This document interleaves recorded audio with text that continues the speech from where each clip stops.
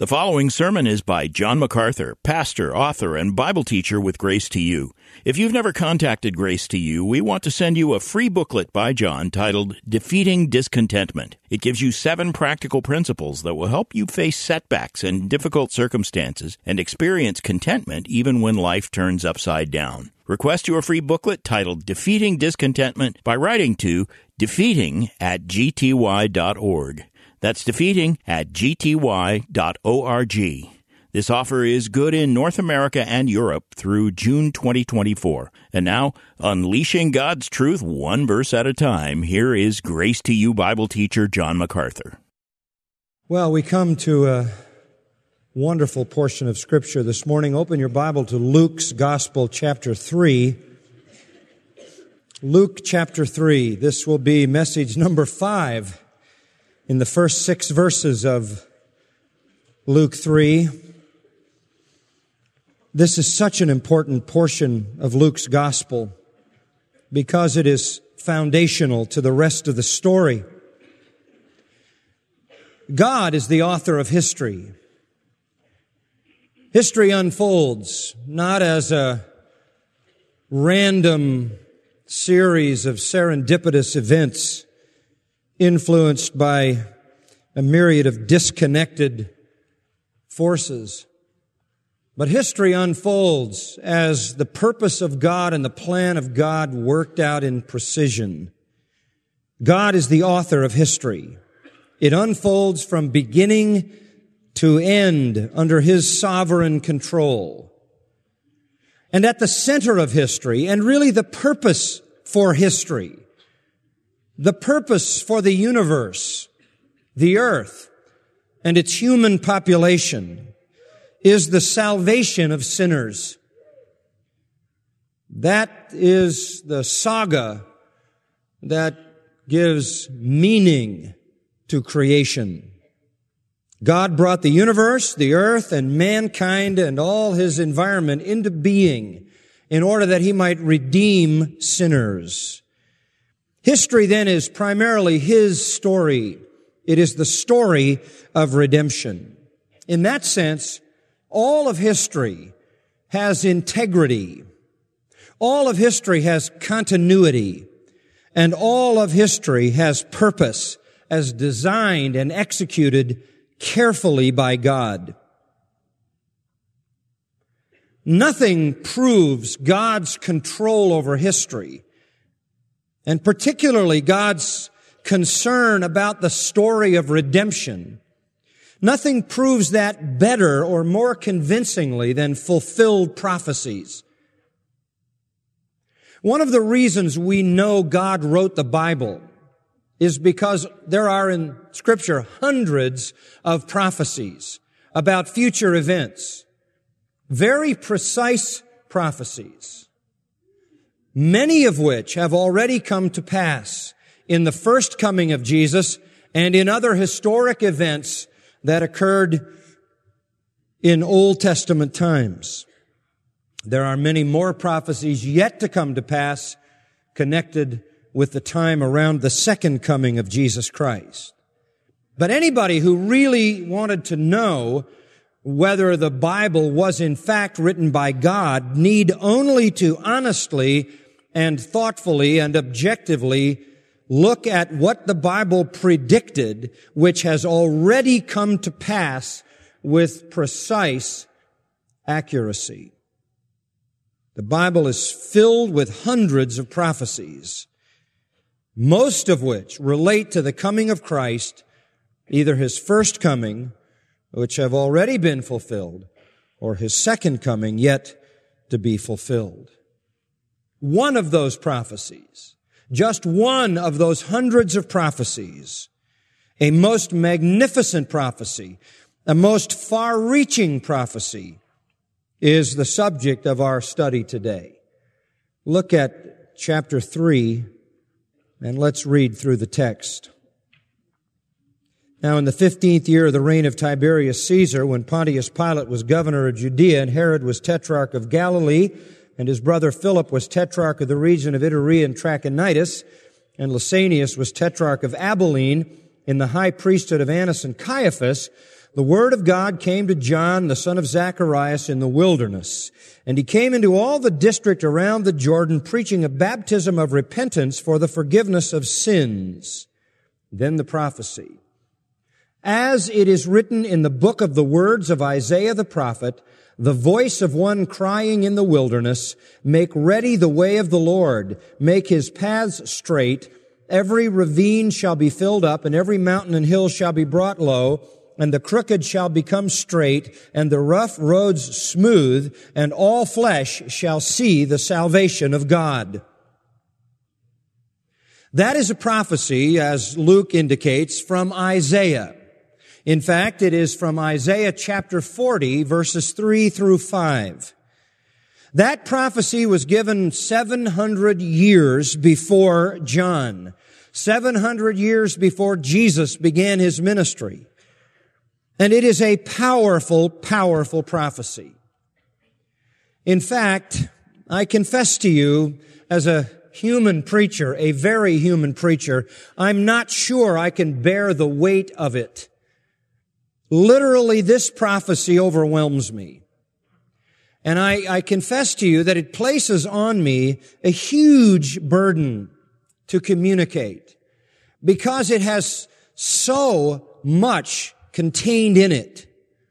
The implications around this prophecy are vast. Even the explicit elements of this prophecy are powerful, but what surrounds this prophecy in the context of Isaiah has sweeping implications. And Luke, under the inspiration of the Holy Spirit, has picked the perfect prophecy from the Old Testament to identify John. It is a prophecy that has immense theological implications, immense historic implications, immense salvation implications. It is not just limited to John, the forerunner crying in the wilderness. It is the whole message of what he is saying that is coming to fulfillment at that moment with the arrival of Messiah, and all its implications for Israel and for all flesh, as verse 6 indicates. That is, all people across the face of the earth. This is a sweeping prophecy that literally covers all the ground of redemptive history. And that's why I say it puts a tremendous burden on the back of a human preacher to even begin to unload the greatness of this prophecy. And I'm sure my effort the second service will be as vain as my effort in the first service to try to discharge this serious responsibility. As I was studying much about this and going over it in my mind and meditating it and searching the Scriptures, I began to grow saddened because the more thrilled I became about this, the more I began to grasp its far-reaching truth, the more I began to understand what is being said here and how the Jewish people would have heard it and how they still need so desperately to hear it, as do all men and women. As that began to sink into my mind, the greatness of this prophecy, I began to feel myself becoming sad. I started out getting more exhilarated, and then I turned a corner and I began to become very sad because it struck me that most people who call themselves Christians will never come to grips with the greatness of this text.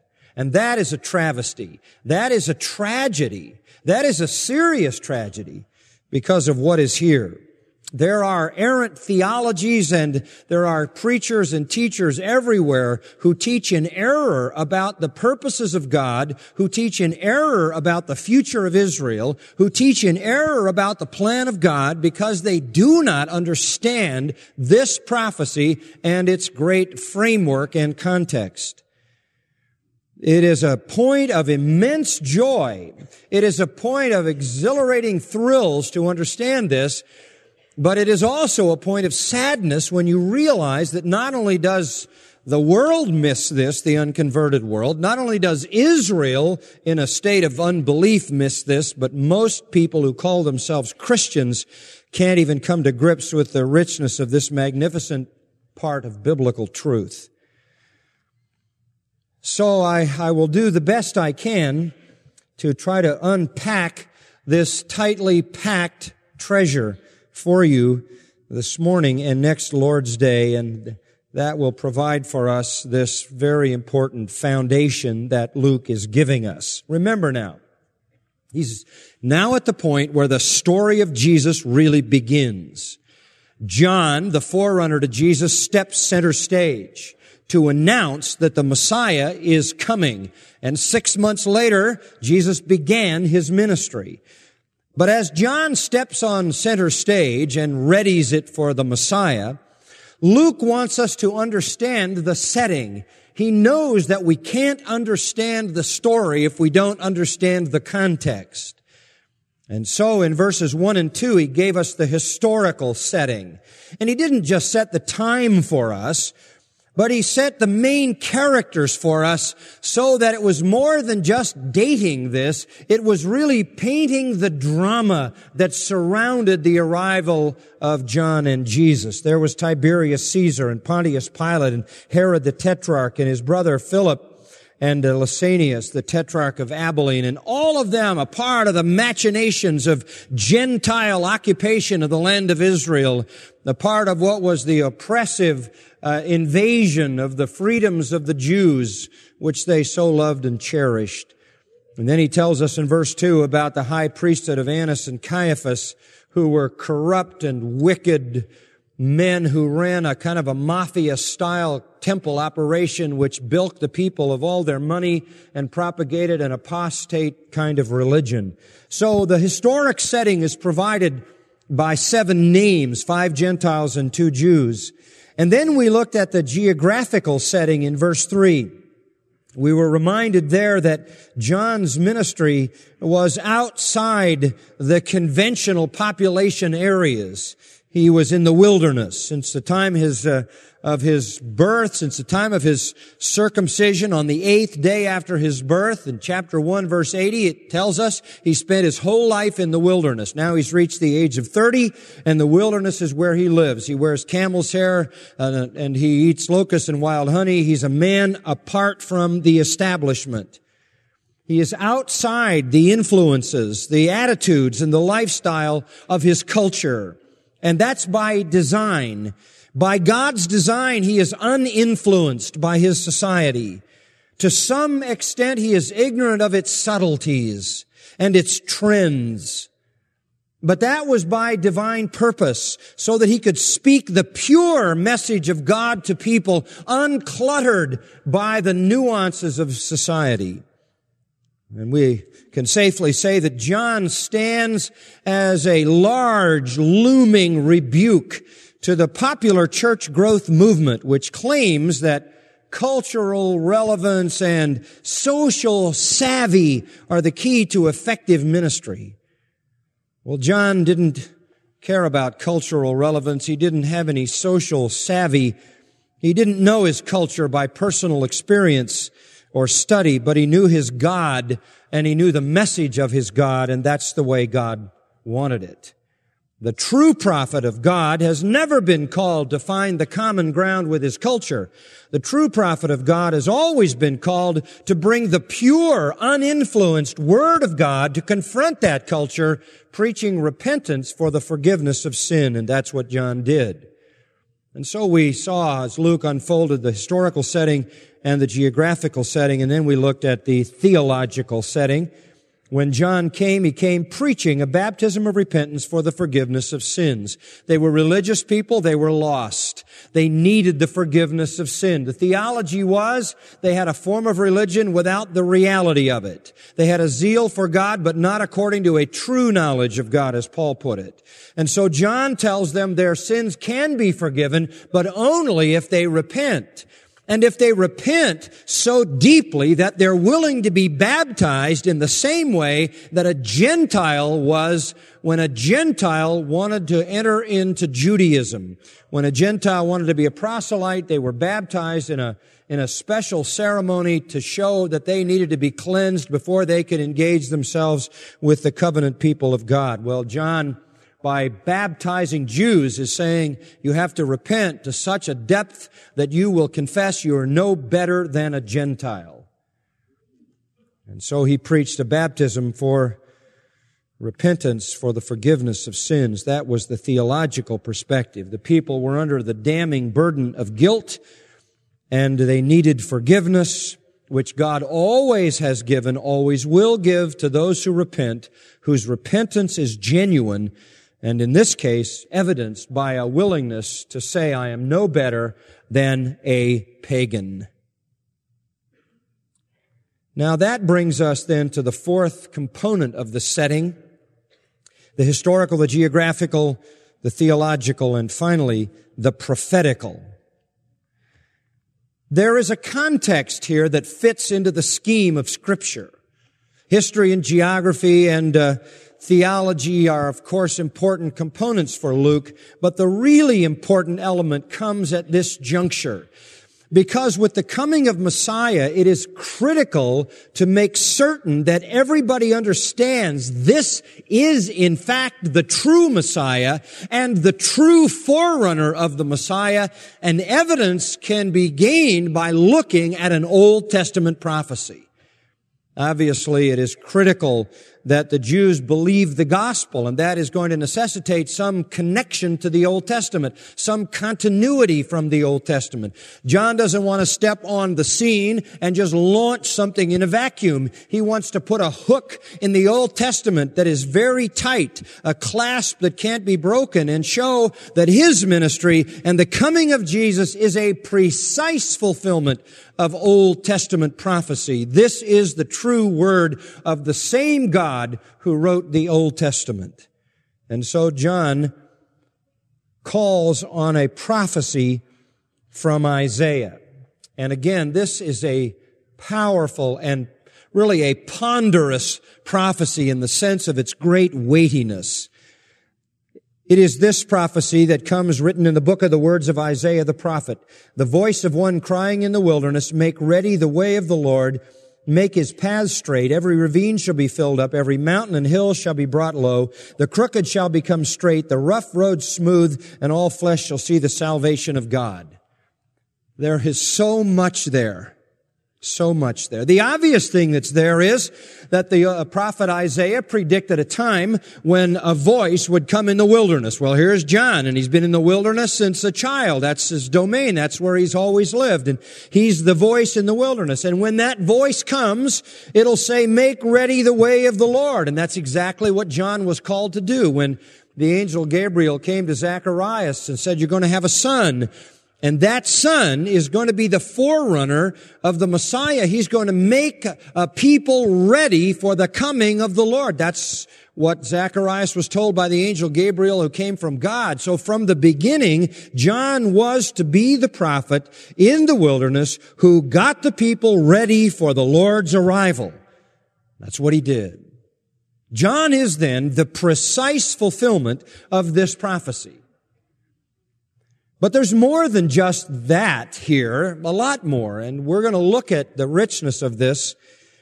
But before we get into some of the detail, let me just give you kind of a broad picture here. John's responsibility was to prepare the people for the coming of the Lord.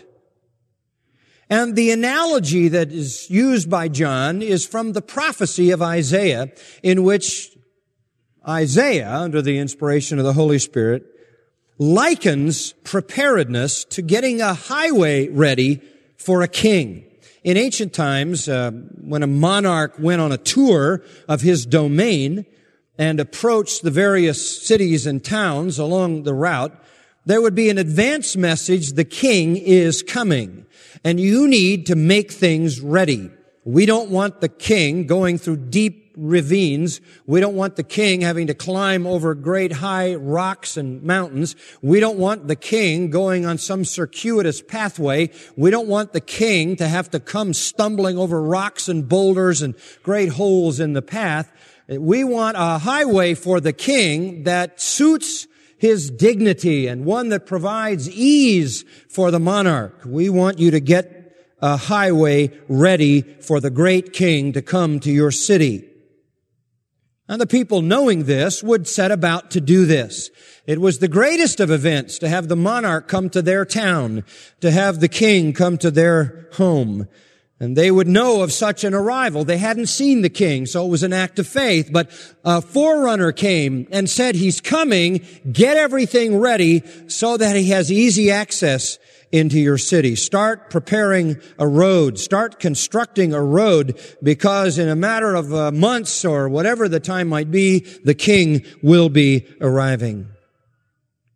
And so Isaiah said in his prophecy, the king will come someday, but before he comes, a voice will come in the wilderness and tell people to get the highway ready for the king.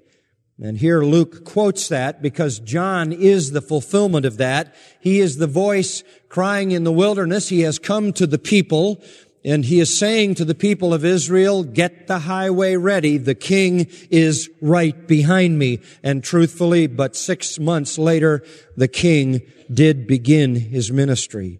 So John is taking that prophecy of Isaiah and fulfilling it, and Luke makes note of that fulfillment. John was calling on the people to prepare a highway for the true king who was Messiah. There is an individual element of that, and we're going to talk about that next time, and there's a national element of that as well. Before we look at the specific fulfillment of the prophecy in Luke 3, let's go back to Isaiah 40. I need to do this. I need to go back to Isaiah 40 because I need for you to understand this prophecy the way the Jews who heard it would understand it, or the Jews who read it would understand it. Now, in the time of Jesus, the Jewish people, for the most part, knew the Old Testament. And if they knew anything about the Old Testament, one of the things they knew about was the prophet Isaiah. Isaiah was a great prophet. Isaiah's prophecy was a large prophecy. It was a prophecy they were very, very familiar with. And when Luke, in his writing, refers to Isaiah 40 verses 3 to 5, which is what he quotes, immediately the Jewish reader would understand the whole context and flavor of that prophecy. There would be a complete setting in the mind of any knowledgeable Jew. You need to understand that, because you can't grasp the greatness of this prophecy if you don't have a framework and a context for it. Now let's go back to Isaiah 40. You look at chapter 40 and let's look at verse 1. And first of all, you immediately see a repetition of the word comfort. Comfort, oh, comfort my people, says your God. Now we'll stop there for a moment. And for you, well, that's nice. I'm glad God feels that way. God comforting his people. And you might have just nothing more than that minimalistic response if you didn't know what I'm about to tell you. The great book of Isaiah has 66 chapters. The first 39 chapters major on severe judgment. And we don't have the time. You can do it yourself. Just start reading in Isaiah and read the first 39 chapters. And you will find repeated threats of severe judgment. The northern kingdom, Israel, has gone into captivity from which they never returned. The southern kingdom, Judah, in which the city of Jerusalem exists, is now the only Israel there is. Judgment already fell on the northern kingdom for their unabashed and unrelenting idolatry, and they were carried off into captivity, never to come back. The only Israel there is now is the southern kingdom. And God has been pronouncing judgment through Isaiah on the southern kingdom. Severe judgment, which was fulfilled in the Babylonian captivity at 586 BC and is still being fulfilled even today as God brings judgment on unbelieving Israel even in our time. So the first 39 chapters of Isaiah are very severe judgment on Judah and Jerusalem, which is Israel, and on other nations. So you'll read in the first 39 chapters about God's judgment on other nations as well. By the time you get through 39 chapters, it's pretty easy for you, if you're a Jewish person, to believe that there's not much hope for the future. That all that's left for you is doom and gloom and judgment. And all of that judgment is based on God's reaction to Israel's sin and to the sins of the other nations. And that's why when you come to chapter 40 and you read, "Comfort, O comfort my people, says your God," it is dramatic. This is a dramatic moment here. This is a shock. In fact, there are some foolish students of Scripture who have concluded that this is so different than anything in the first 39 chapters that it couldn't have been written by the same author. And so they have invented a weird theory called the Deutero-Isaiah theory that says that Isaiah wrote the first 39 and somebody else wrote 40 to 66 because they couldn't possibly have been written by the same writer. Well, they were written by the same writer, and they were authored by the same God, because the same God who pronounces judgment can also offer comfort, right? That's certainly not impossible to comprehend. But it is stark in the dramatic change. Look a little further into verses 1 and 2. "Comfort, O comfort my people, says your God. Speak kindly to Jerusalem and call out to her that her warfare has ended, that her iniquity has been removed, that she has received of the Lord's hand double for all her sins." Tell Israel the judgment is over, the war is over, the iniquity is removed, the payment has been made. This is a shocking change. There isn't even much transition. It's just kind of a cold change.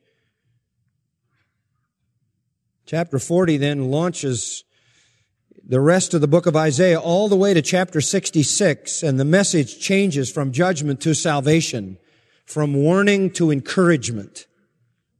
And the latter half of Isaiah's prophecy is all about salvation and the Messiah and His kingdom and righteousness and joy and peace. And the simple message of the overall view of the book is that the same God who's judged Israel for sins will someday save Israel. That is the great message of the book of Isaiah. The same God who promised terrible judgment on a sinning Israel promises salvation on a penitent Israel. That, folks, is at the heart of redemptive history. God is not finished with Israel. Whatever may lie ahead, and the prophet Isaiah knows what's going to lie ahead. He's said it for 39 chapters, and the people know it. And it's also been prophesied by many other prophets. But whatever may lie ahead for the people of Judah and Jerusalem, God's ultimate purpose for them is not judgment. God's ultimate purpose for them is salvation. God's ultimate purpose for them is not destruction, but redemption. Not death, but life. God's ultimate purpose for them is not the abolition of His covenant, but the fulfillment of His covenant. So you see here really, in my mind, a dramatic insight into the unfolding and eternal purposes of salvation that God has purposed for Israel. There is a future for Israel, for Jewish people who today reject their Messiah, but someday will be saved by the very Messiah they reject, because they will look on Him and see Him for who He really is and turn to Him for salvation. And Zechariah said a fountain of cleansing will be opened to the house of Israel. So these two verses have a warm, affectionate, and tender tone, something unfamiliar in the first 39 chapters. God is saying there will come a time when sin has been paid for. There will come a time when suffering is over, warfare has ended. There will come a time of salvation. So here's the message. Comfort, oh, comfort my people. Who's God talking to? Says your God. Who's He talking to? Who's He talking to? Doesn't tell us. But I can answer it. He's talking to anybody who ever speaks to Israel. If you ever get an opportunity to speak to Jewish people, tell them this. Yes, you've suffered. Yes, God punished you. Yes, God took the northern kingdom into captivity. God took the southern kingdom into Babylonian captivity. Yes, God has punished a nation that has rejected Him and rejected Scripture and rejected the Messiah. Yes, you have suffered, even in this century, at the hands of Joseph Stalin, Adolf Hitler, and Arab terrorists, etc. Yes, you have suffered, but the purposes of God toward Israel are salvation. And so please, whenever you speak to Jewish people, will you say this to them? Comfort, comfort, comfort. Warfare has ended. Iniquity has been removed. Sin has been paid for. Will you tell them that? Will you tell them that? That's the message. I don't ever want to be responsible to say to the Jews, I hate to tell you this, folks, but all the promises God ever made to you about salvation are now fulfilled in the church, so you're out. That is not the message to Israel. The message to Israel is not that you've been excluded. The message of it to Israel is comfort, comfort, comfort. Sin is paid for. All can be forgiven. And then that becomes the theme. It's introduced in verses 1 and 2. That becomes the theme of the remaining prophecy of Isaiah. And as you go through this prophecy from 40 to 66, that is the theme. Now, to show you how dominant a theme it is, let me just show you in succeeding sections what it says. Go down to verse 6. Still in chapter 40. A voice calls, and it says, call out. Here's another calling to anybody who speaks to Israel. Tell them this. What shall I call out? Tell them this. All flesh is grass, and all its loveliness is like the flower of the field. The grass withers, the flower fades. Just tell everybody, hey, grass and flowers die. Tell them that. And it happens whenever the wind, the breath of the Lord, the wind blows on it. And people are like grass, and they wither, and they die. But the word of our God stands what? Forever. Now, we live in a world where things die. People die. Grass dies. Flower dies. Things die. But the word of our God doesn't die, and whatever God promised He will do. That's the idea here. So get up on a mountain, he says in verse 9. Whoever you are that's talking to Israel, get up on a mountain. O Zion, bearer of good news, and lift up your voice mightily. O Jerusalem, bearer of good news, lift it up. Do not fear. You talk to Zion, which is just a synonym for Israel. And you talk to Jerusalem, a synonym for Israel. And you say to the cities of Judah, here's what you say when you talk to Jewish people. Verse 10, behold, the Lord God will come. You tell them that. You tell them God will come. Boy, I don't even know where to go. There's so much here. So you got a problem. You are alienated from God, Israel. You are suffering. You're in unbelief, an apostate religion. And at the time when John came on the scene and this prophecy was fulfilled and Jesus showed up, as I said, Israel was apostate and unbelieving. And sad to say, they rejected John, they rejected Jesus. They're still that way. But he says, whenever you talk to Israel, tell them this, the Lord God will come. You need to underline that. That is critical. That solves the problem. Because the problem is this, how can God say, oh, your warfare is ended, your iniquity is removed, and your sin's been paid for? How can He do that? Does He just decide He's not going to make an issue out of sin? Or did the people do enough good deeds to cancel out the bad deeds? Or did the people devise some means to save themselves or to satisfy God? No. The only possible way that comfort could ever come to sinners, the only possible way that Jerusalem could ever be comforted, that warfare could end, that iniquity could be removed, and sin could be paid for, was if, listen carefully, the Lord Himself came. That is so critical. After 39 chapters of indictment, and you're feeling the tremendous weight of sin, and sinners under the weight of Isaiah's prophecy are feeling the accumulated weight of the record of crimes against God's towering holy perfection. And they're crushed under the weight of their guilt. And then comes this announcement Comfort, oh, comfort you, my people. And the question is, how in the world can we be comforted under such a weight of guilt? How can our sins be forgiven? How can this happen? And the answer is, get up on the mountain and shout it out. I've got good news. The Lord will come. The Lord will come. Now, the whole story, see, isn't told in the judgment. Comfort my people, says your God. Comfort them with good news. The Lord will come. Look at verse 10 again. And He'll come with power, with His arm ruling for Him, and with His reward and His recompense. He's going to come to rule His people and to reward His people. And He's not going to be like a judge. He's going to be like a shepherd. And He's going to tend His flock. And in His arm, He'll gather the lambs and carry them in His bosom and gently lead the nursing ewes, the female sheep that are nursing the little ones. And the picture is of this loving shepherd who just gathers up into His arms the little lambs that can't walk and who walk slowly because the ewes are laden with milk because they're nursing and they can't go in a rapid way. So He's just tenderly dealing with His flock. This is a vision of God that's different. This is the promise of restoration, the promise of salvation. Go down to verse 28. Do you not know? Have you not heard? The everlasting God, the Lord, the Creator of the ends of the earth, doesn't become weary or tired. His understanding is inscrutable.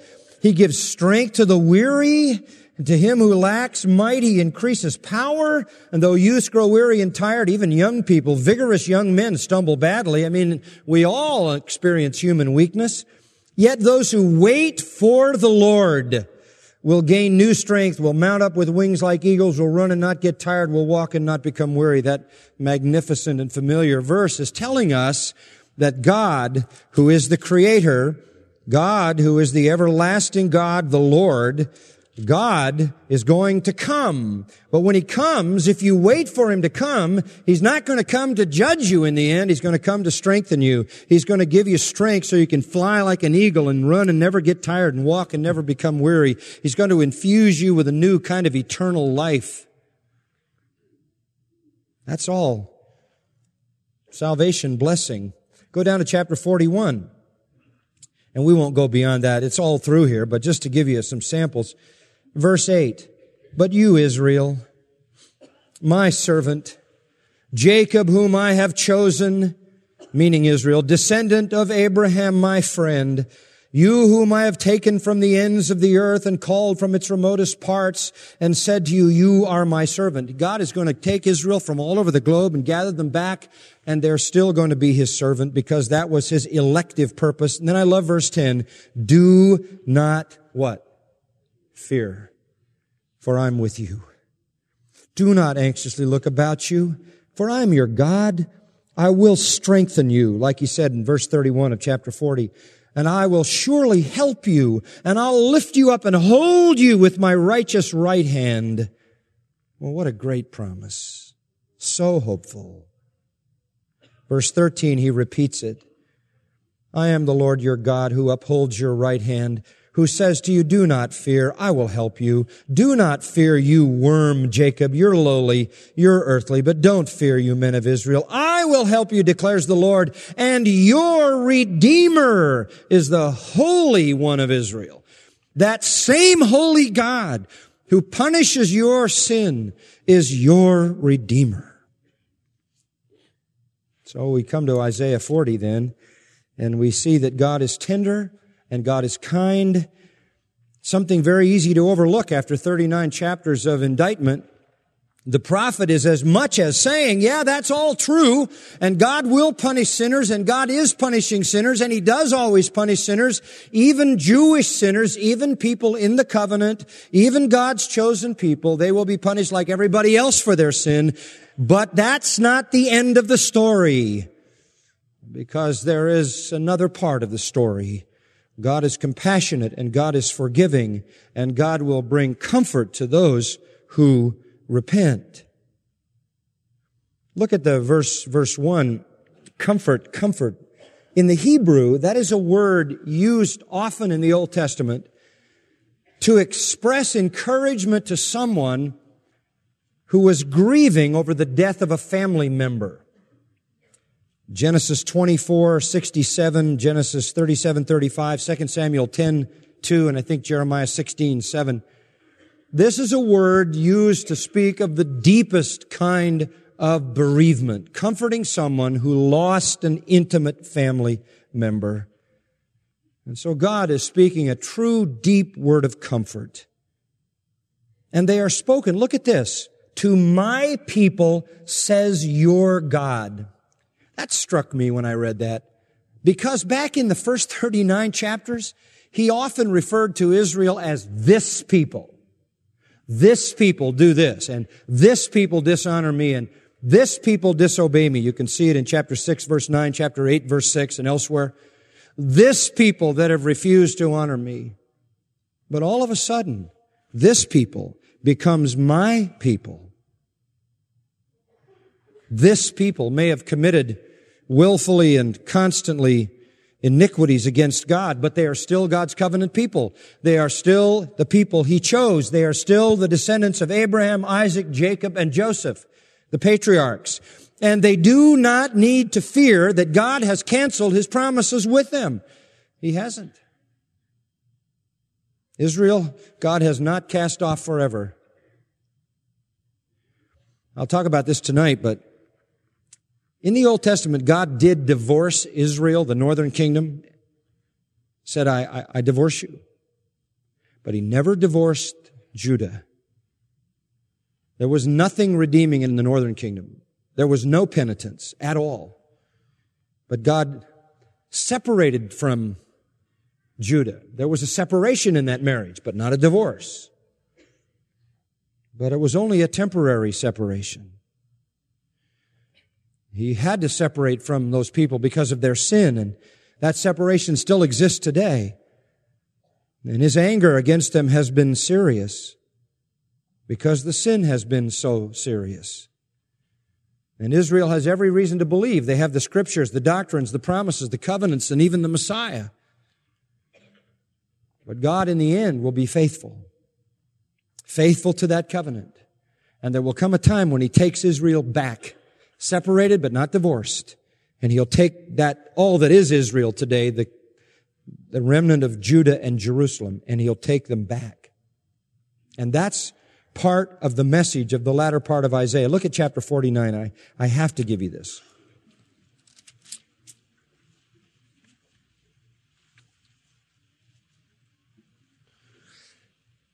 Verse 14. Now, if you were in Israel and you just heard 39 chapters of judgment, and you heard judgment pronounced by other prophets who were contemporaries of Isaiah, and even some before and after his time, if you heard nothing but judgment, you might say what verse 14 of chapter 49 says, but Zion, again, simply a synonym for Israel or Judah, but Zion said, the Lord has forsaken me, the Lord has forgotten me. That wouldn't be too hard to come to that conclusion. I mean, my goodness, we've had all this judgment pronounced on us, and that's the end of that. The Lord has turned His back on us, and the Lord has forgotten us. And here's God's answer, quoting Him, verse 15. Can a woman forget her nursing child? I don't think so, for two reasons. Because your nursing child will not let you forget. Secondly, neither will your body. That's the perfect illustration. You can't forget your nursing. Can a woman forget her nursing child and have no compassion on the son of her womb? Is that possible? No, it's not possible. Well, even if they could forget, I wouldn't forget. God says, I'm not going to forget. I'm not going to forget my covenant. I made a covenant with you, and I will keep that covenant. And then in verse 16, He uses another analogy. I have inscribed you on the palms of my hands. That is the part of the human body which you see most often. There are parts of yourself that without mirrors you would never see. But the palm of your hand is what you see most in just the tasks of life. And right there, most visible, God says, I have you down in indelible, permanent ink. I won't forget you. There's no way I would ever forget you. Chapter 51 again is reassuring about this. Listen to me, you who pursue righteousness, who seek the Lord. Oh, you see, that's always the caveat. You know, there is salvation, but there must be the pursuit of righteousness. You really want the Lord? You want Him? You want salvation? Look to the rock from which you were hewn, to the quarry from which you were dug. Go back to the covenant God. Look to Abraham your father, and to Sarah who gave birth to you in pain. When he was one, I called him. When there was only one, only Abraham, and only one child, only Isaac. The nation, the covenant was established with that one man Abraham and that one son Isaac. The covenant was established that will sweep across all of redemptive history and ultimately bring salvation to the whole remnant of the nation Israel. Verse 3, indeed, for real, the Lord will comfort Zion. And the Lord will also comfort her waste places. And the wilderness He'll make like Eden, and the desert like a garden of the Lord. And joy and gladness will be found in her, thanksgiving and the sound of a melody. That's the promise of salvation, and that's the promise of the kingdom of Messiah, in which the desert will blossom like a rose. And Isaiah does have things to say about that. And the whole topography of the globe will be changed in the Messiah's kingdom. And he says in verse 4, pay attention to me, O my people. Give ear to me, O my nation. For a law will go forth from me, and I will set my justice for a light of the peoples. My righteousness is near. My salvation has gone forth. In the end, God brings salvation to Israel and the world. Go to chapter 54. This similar note. Fear not, for you will not be put to shame. They were shamed at the time of John, living under the oppression of pagan Romans, was an embarrassment and a humiliation to them worse than any other. But he says, you're not going to be put to shame, neither feel humiliated, for you will not be disgraced. Not in the end. You will even forget the shame of your youth. You're in a period right now of your youth where you're suffering shame, but you're not going to feel it anymore. Why? Verse 5, for your husband is your maker, whose name is the Lord of hosts, and your Redeemer is the Holy One of Israel, who is called the God of all the earth. For the Lord has called you like a wife forsaken and grieved in spirit, and like a wife of one's youth when she's rejected, says your God. You're my wife, and yes, there was a time when I rejected you. Yes, there was a time when your sins separated. Verse 7, for a brief moment I forsook you, but with great compassion I will gather you. And then at the end of verse 8, with everlasting loving kindness I will have compassion on you. I love this. Says the Lord, your what? Your Redeemer. How can people think that there's no future for Israel? And then in chapter 55, these familiar words in verse 6, seek the Lord while He may be found. Call on Him while He's near. Let the wicked forsake his way, the unrighteous man his thoughts. Let him return to the Lord. He'll have compassion on him and to our God, for He'll abundantly pardon. And here are the terms. You want the salvation I offer? You want the comfort I offer? You want the consolation and the encouragement? Then seek me. Call on me. Forsake your ways. What's He calling them to? Repentance. The same thing John preached. John is such a perfect fulfillment of this prophecy. He's not just a voice in the wilderness.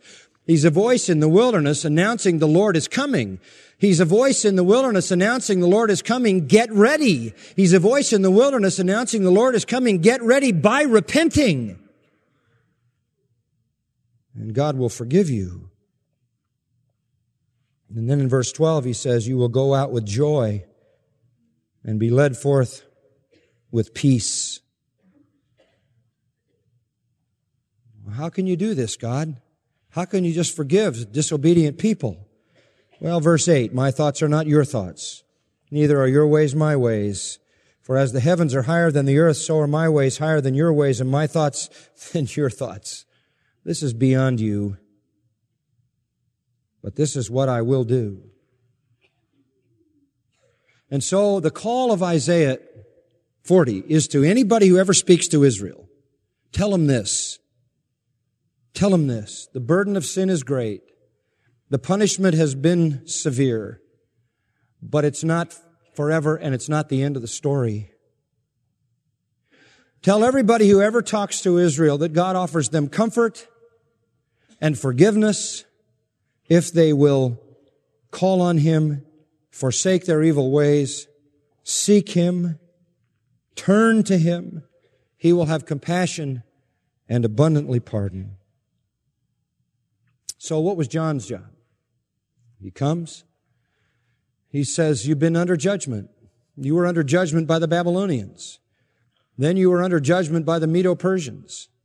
Then you were under judgment by the Greeks who desecrated your temple. Now you're under the judgment of God executed at the hands of the Romans. You're even feeling the judgment of God by the corruption of Annas and Caiaphas and the whole apostate form of religion.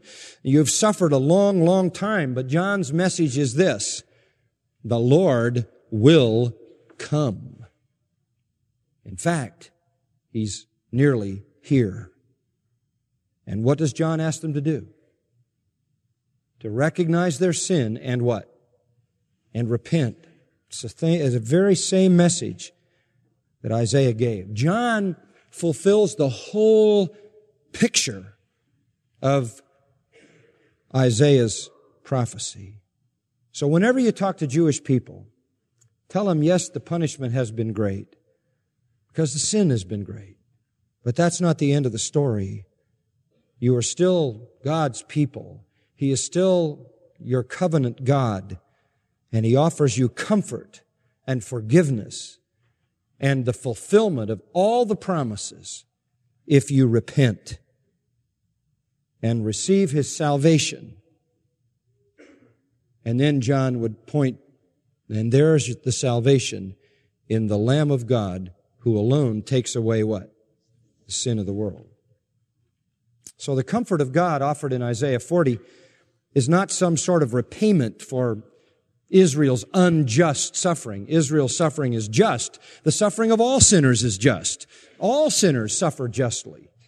The comfort of God is not some repayment as if they've suffered unjustly. The comfort of God is simply and only God's unmerited grace. That's what it is. God punished the nation with severity. He will also bring salvation to that nation. To any person who repents. And one day in the future, that nation together will repent. And that's the story of Romans 11. Has God permanently set aside Israel?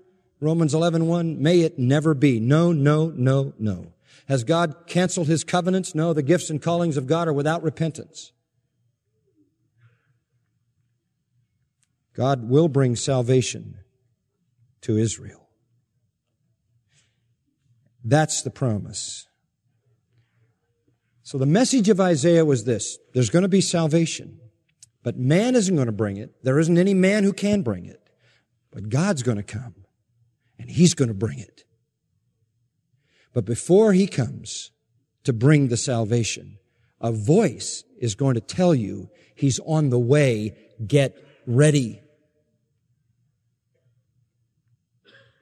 John was that voice saying, get ready by repentance. The Lord is coming to bring salvation. People can't help themselves. God has to leave the holy throne room and come into the human realm to provide salvation. And I close with this, Isaiah 59. This is just a beautiful picture. Chapter 59 starts, behold, the Lord's hand is not so short that it can't save. His ears aren't so dull they can't hear. Problem is, your iniquities have made a separation between you and your God, and your sins have hidden His face from you so that He doesn't hear. Your hands are defiled with blood, your fingers with iniquity, your lips have spoken falsehood, your tongue mutters wickedness.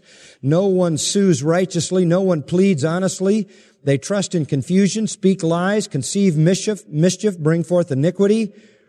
The next one means they poison and ensnare each other, hatching adder's eggs, weaving a spider's web. And from that which is crushed, a snake breaks forth.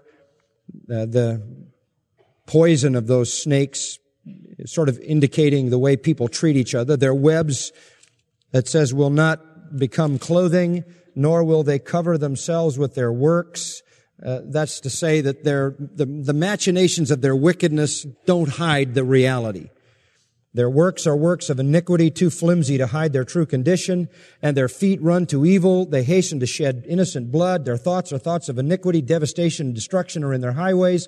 They don't know the way of peace. There's no justice in their tracks. They've made their paths crooked. Whoever treads on them doesn't know peace. This is a mess. This is depravity. And this is Judah. Justice is far from us, and righteousness doesn't overtake us. And then comes this pensive desire. We hope for light and behold darkness. We hope for brightness. All we get is gloom. We grope along the wall like blind men. We grope like those who have no eyes. We stumble at midday as in the twilight. Among those who are vigorous, we're like dead men. All of us growl like bears. We moan sadly, cooing like doves. We hope for justice. There is none. For salvation, but it's far from us. For our transgressions are multiplied before you, and our sins testify against us, and our transgressions are with us, and we know our iniquities, transgressing and denying the Lord, and turning away from our God, and speaking oppression and revolt, and conceiving in and uttering from the heart lying words, and justice is turned back, and righteousness stands far away, and truth has stumbled in the street, and uprightness cannot enter. And yes, truth is lacking, and he who turns aside from evil makes himself a prey. In other words, if you try to do anything good, you become a victim of all the people who want to do evil. There's no way out. This is the human dilemma. This is Israel's own confession in the mouth of the prophet here. In verse 15, in the middle, it says, "Now the Lord saw, and it was displeasing in his sight that there was no justice." Verse 16, "And he saw that there was no man. He was astonished that there was no one to intercede." Now here's the dilemma. If salvation is going to come, it's not going to come from a human. There's no man. There's nobody to intercede. The Lord can't find anybody. There's no one. And then his own arm brought salvation. See, the only way for salvation to happen is for God to bring it. His own arm brought salvation. It shows him getting dressed in verse 17. He put on a righteousness like a breastplate. This is the incarnation.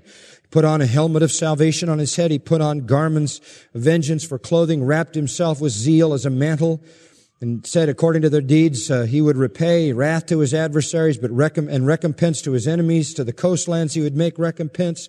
He's going to come, and there's going to be some judgment when he comes. But not just judgment. Look at verse 20. "And a Redeemer will come to Zion, and to those who turn from transgression in Jacob." Jews who turn from transgression. Verse 21, "As for me, this is my," what? "Covenant with them." So God looks and says, I've promised to save you, but there's nobody that can do it but me. And so God says, I'll come.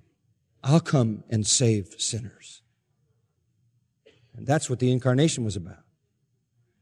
And John is saying, He's here, and He's about to begin His work.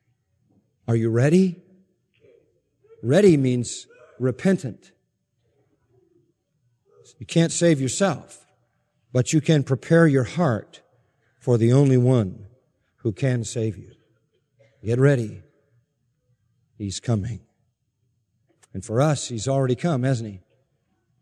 Already died for sinners. And when you repent, you are forgiven. Someday, Israel will do that. Until then, Jew and Gentile alike can do that. And do as the Spirit works in their hearts. Let's pray. By the way, before we pray, we didn't even get into the text. Isn't that amazing? Of Luke 3, but wait till you see what it means when we talk about the ravines being raised and the mountains being lowered and All of that next time. Father, thank you for the clarity of Scripture, the consistency of Scripture. Thank you for the blessedness of salvation. Thank you for the fact that you're a faithful God. You were faithful to Israel, and you'll be faithful to us. You'll be faithful to every promise you ever made, because that's your character, that's your nature. We long for the salvation of Israel. We long to see Jew and Gentile embrace Christ, and someday to see the nation of Israel saved. So all Israel shall be saved, says the New Testament. We long for that day when they look on the one they pierced and are cleansed from sin. May we always preach comfort to Israel. May we tell them always, suffering has been great, but sin has been paid for. The Messiah paid for it on the cross, and forgiveness and pardon is available for those who repent. May that message be preached to the Jew and the Gentile, and may many come to faith and salvation for your glory in Christ's name. Amen. You've been listening to John MacArthur, Bible teacher with Grace to You.